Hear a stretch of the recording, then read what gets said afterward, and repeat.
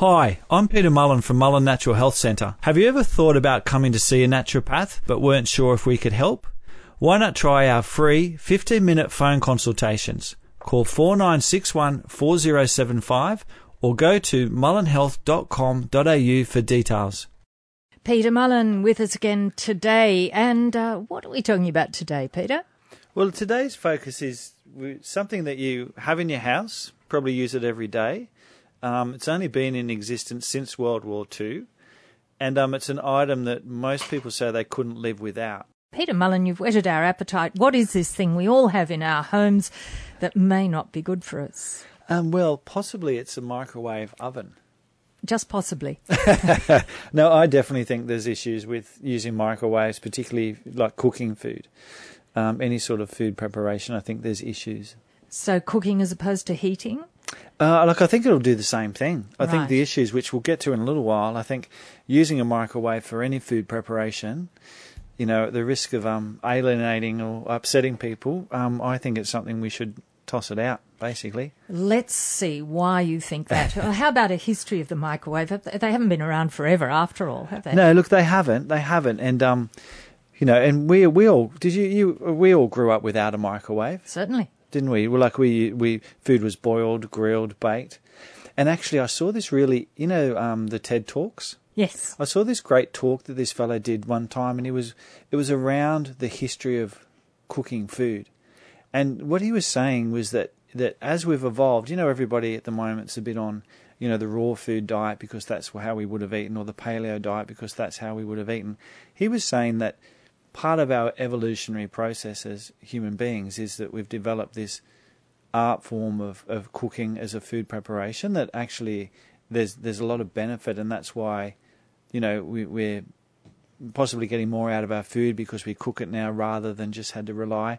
So it's sort of interesting that, you know, food preparation, it's a combination, I think, of both, you know, raw food and cooked, well prepared in the right way food. So my mother would have boiled, or actually the only thing she probably would have boiled was an egg. She did do the old pressure cooker to death. Yes. You know, the thing that always looked like it was about to explode, like. And then we threw out all the water that was used for the cooking. For all that, yes, because it was, you know, cook them to death and soft as anything, and then throw out all maybe the minerals and nutrition in the water. Baking, obviously, you know, Yes. and then fresh food. So. Microwaves, on the other hand, they were invented actually by accident after World War II by a US engineer called Percy Spencer. And he actually was working on radar technology when he noticed that, which is probably not good for his health, but he noticed that the chocolate bar in his pocket melted. So he must have been exposed to some radiation. He might have been cooked on the inside as well, just didn't know it at the time. So the first food, yes, yeah. So he be thought there used for could be an application. So the first food he deliberately cooked with a microwave was popcorn, Yes. and the second was an egg, which exploded in his face.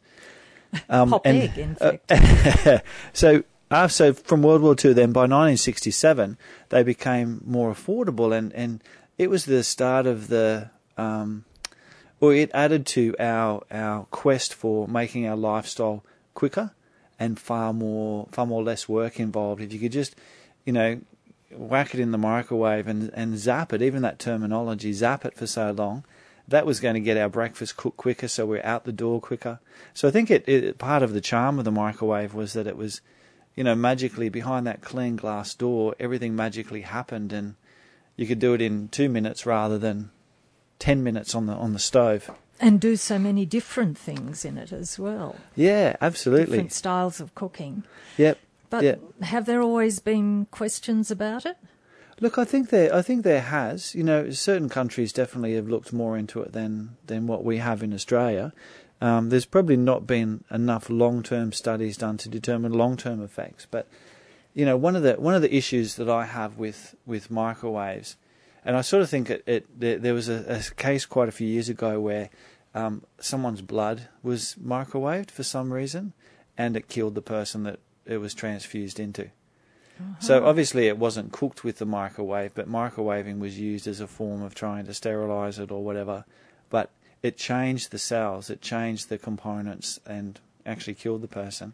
And you know, even the fact, you know, with baby's milk, they say, definitely don't put baby's formula or particularly breast milk into a microwave. Number one, because of the concept, when you use microwaves, you get those hot spots.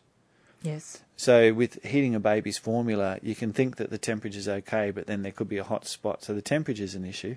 But they've also found that there's possibly some of the changes with some of the compounds in the milk. So the old theory when I was at college around why microwaves are bad is that when you microwave a food, you actually produce these compounds in the food called ERPs, unique radiolytic products. So they're products that appear, compounds that appear that no one knows what they are. So we still don't, even with all our research techniques. Absolutely, and no one knows what the long-term effect of these changed molecules might be on our health. So that was what probably whet my interest a bit. Those couple of instances, well, hang on a minute, why should we not be using microwaves to do anything with our food? Peter, we've been talking about microwaves, and we will continue to do so. We're getting to the bottom of this one. And you mentioned URPs, ERPs, unique radiolytic products before, which are things we just don't know about and which may, in fact, be causing some kind of damage to the food that we're heating or cooking. Yeah, and more so when we eat that food with these unique, because we're using radiation to bombard atoms and electrons, and so, it has to have an impact. That's what causes the food to heat, is these molecules get excited and change and jump around and reorganise themselves. So one of the thoughts with these ERPs or unique radiolytic products is that they may actually increase, oxidative damage in the body. And, we're designed to cope with a certain amount of oxidative stress. It's one of the things that probably, it's a negative thing, but actually we need a little bit just to keep everything else fired up. And most of us do have a good antioxidant protection system. Mm-hmm. But we don't want to be adding extra things in that are going to be causing problems. Right. So what does microwaving actually do to our food as well as rearranging the molecules? Well, before we even get into what it does to our food, one of the challenges with microwaves is that we often put them in special microwave containers, or we can't use metal, so we have to use either glass, which is, if you have to use a microwave, or I haven't convinced you today not to, always use glass, never use plastic, because there's a potential that carcinogenic toxins can actually leach out of the plastic into your food. Things like bisphenol A, which has an estrogen-like effect. So if you're having food in the microwave and you've got a Glad wrap to cover it, and even if it's glass and you're using Glad wrap, you're still going to liberate some of this bisphenol A. And we're already, estrogen-wise, we're a bit too estrogened up with, the amount of women taking things like the pill and HRT. All of that hormone ends up in our waterways eventually. Yes. So we're also adding estrogen, and it gets back to our food source that way. So if we're also adding estrogen in from our containers and our cooking process, we're, more and more, there's more toxins around this day and age than ever before. So I sort of see this as part of our vigilance for going chemical or toxin free as much as possible, not using a microwave. So there's also risk of microwave radiation leakage, which is probably rarer these days because, it is so well monitored. But it always concerns me when they say this little bit is a safe amount. Anything above that might cause problems. Yes, how do you know when your particular unit is actually giving you more than that? More than that, or whether the figure that they've maybe arbitrarily agreed on, that they can't do it with a lesser amount. Yes. And obviously that radiation gets less the further, and it's the little bit that comes through the glass. So obviously if you stand well away, it's going to be almost negligible, but there still is that concept that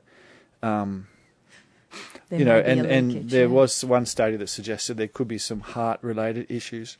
Uh-huh. But again, you'd probably have to be standing pressed up to, if you were desperate maybe for your dinner waiting to come out, you might be standing that close watching the microwave.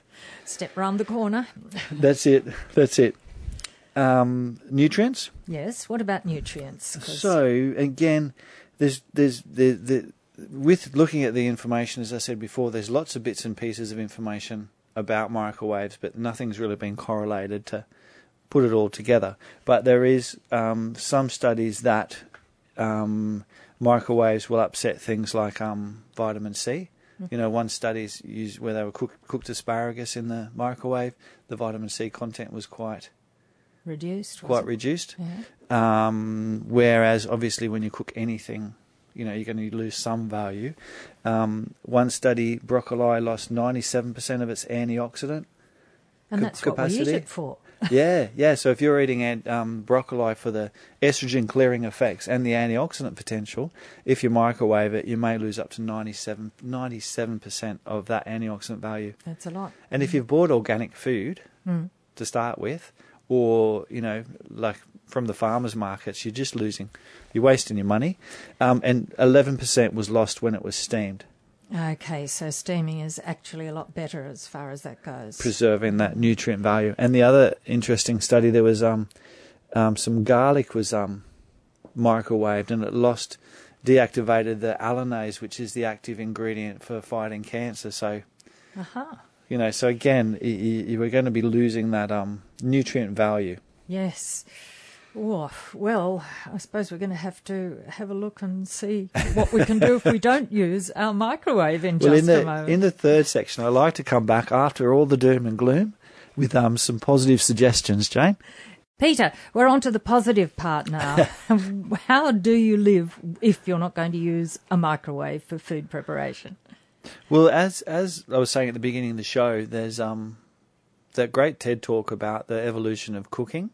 And I think for anyone really interested in food and food preparation, it's really worthwhile looking at, because it's the preparation of the food, the way we cook it, is what really determines the amount of nutritional value. So, you know, in my day growing up as a kid, and even now, you know, we steam all our veggies. My wife makes up one of my favourite vegetable dishes is mashed vegetables, like you had when you're a baby or a kid. So it's mashed potato and pumpkin steamed. So steam all your steamed veggies, and then you steam your broccoli, beans, peas, carrots, whatever. Big bowl of them, and then you put a bit of organic butter in, and maybe a little bit of say almond milk or something like that. Mash it all up with some salt and pepper, and then we'll have that for the next 3 or 4 nights with, you know, steamed fish or grilled meats or whatever. So anyway, mashed veggies. That was just a side note there, but not a microwave in sight, Jane. So steaming's great, grilling's good. You know, we do a lot of our a lot of our vegetables baked in the oven. We use a barbecue a little bit.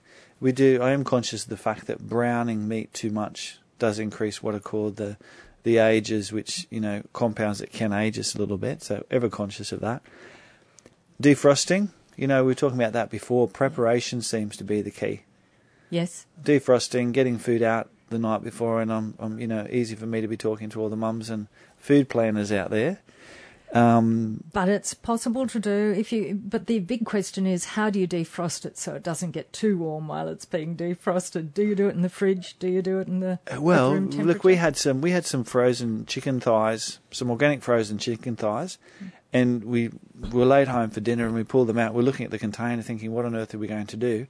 And I said, we'll do what my mum used to do, get a saucepan of water, just hot water out of the tap, put the whole bag in the hot water, and in 2 seconds flat, it was defrosted, and then we could cook it. So you're not going to, you know, get an overgrowth of bacteria in that shorter period of time. So, I mean, there are ways around it, and just even with warming food up, you know, we'll put it back into a stainless steel saucepan with maybe just a little bit of olive oil to stop sticking, and reheat food that way if you know, if I'm home late for dinner or whatever. Yes, well, that's so just plenty of options. A bit of a little revolution in preparing your food. So if you really do have to use a microphone, final tips for that? Yeah, if you do have to use a microwave, ideally you shouldn't have to, but don't use plastic containers or cling wrap. Don't use the plastic cling wraps. What do you put over your container instead of cling wrap then? Paper towel. Okay. Because really the cling wrap is more to stop it splashing, and yes. Don't stand in front of it, as we said, you know, pressed up there anxiously with your face pressed against the glass, waiting for that whatever to cook. because it might melt your eyeballs. That's a possibility, Jane. So that's microwaves for Have you. I turned you off microwaves? Well, I think you have. Totally. On a different subject, of course, an important competition coming up tomorrow night. That's it, State of Origin tomorrow night, which I know nothing about, but I'm going. How brave of you. You know who's playing, though, don't you? Yeah, there's a blue team and a purple team. Maroon, I think. Maroon, okay. I'll make sure. Well, I'll be throwing plenty of the purple around while I'm up there, just to stir them up, maybe. I don't know. I think I'd go blue. Yeah, no, I'm going blue. But if I don't make it Excellent. here next week, We'll you know what's why. happened. I sat in the wrong part of the stadium, I'd say. Right. Anything else coming up for you? Yep, we've got 2 great free talks coming up on managing menopause naturally on the 13th of June, and a really great talk on the scary truth about carbs and sugar on the 27th of June. So both free talks, and there's plenty of seats. People can get onto our website and book those. Yeah. And our practitioners are going to the farmers markets this Sunday doing free iridology assessment. So if you're at the farmers markets, stick your head in and say hi, and the guys can have a look in your eyes and tell you where you're up to. Well, thank you, Peter Mullen. Thank you, Jane. Talk to you again, if you survive, next Tuesday. Health and Wellbeing on 2NURFM. Thanks for listening to this podcast from 2NURFM at the University of Newcastle. Topics range from gardening to health, well-being, pet care, finance, business and travel. You'll find them all at 2NURFM.com.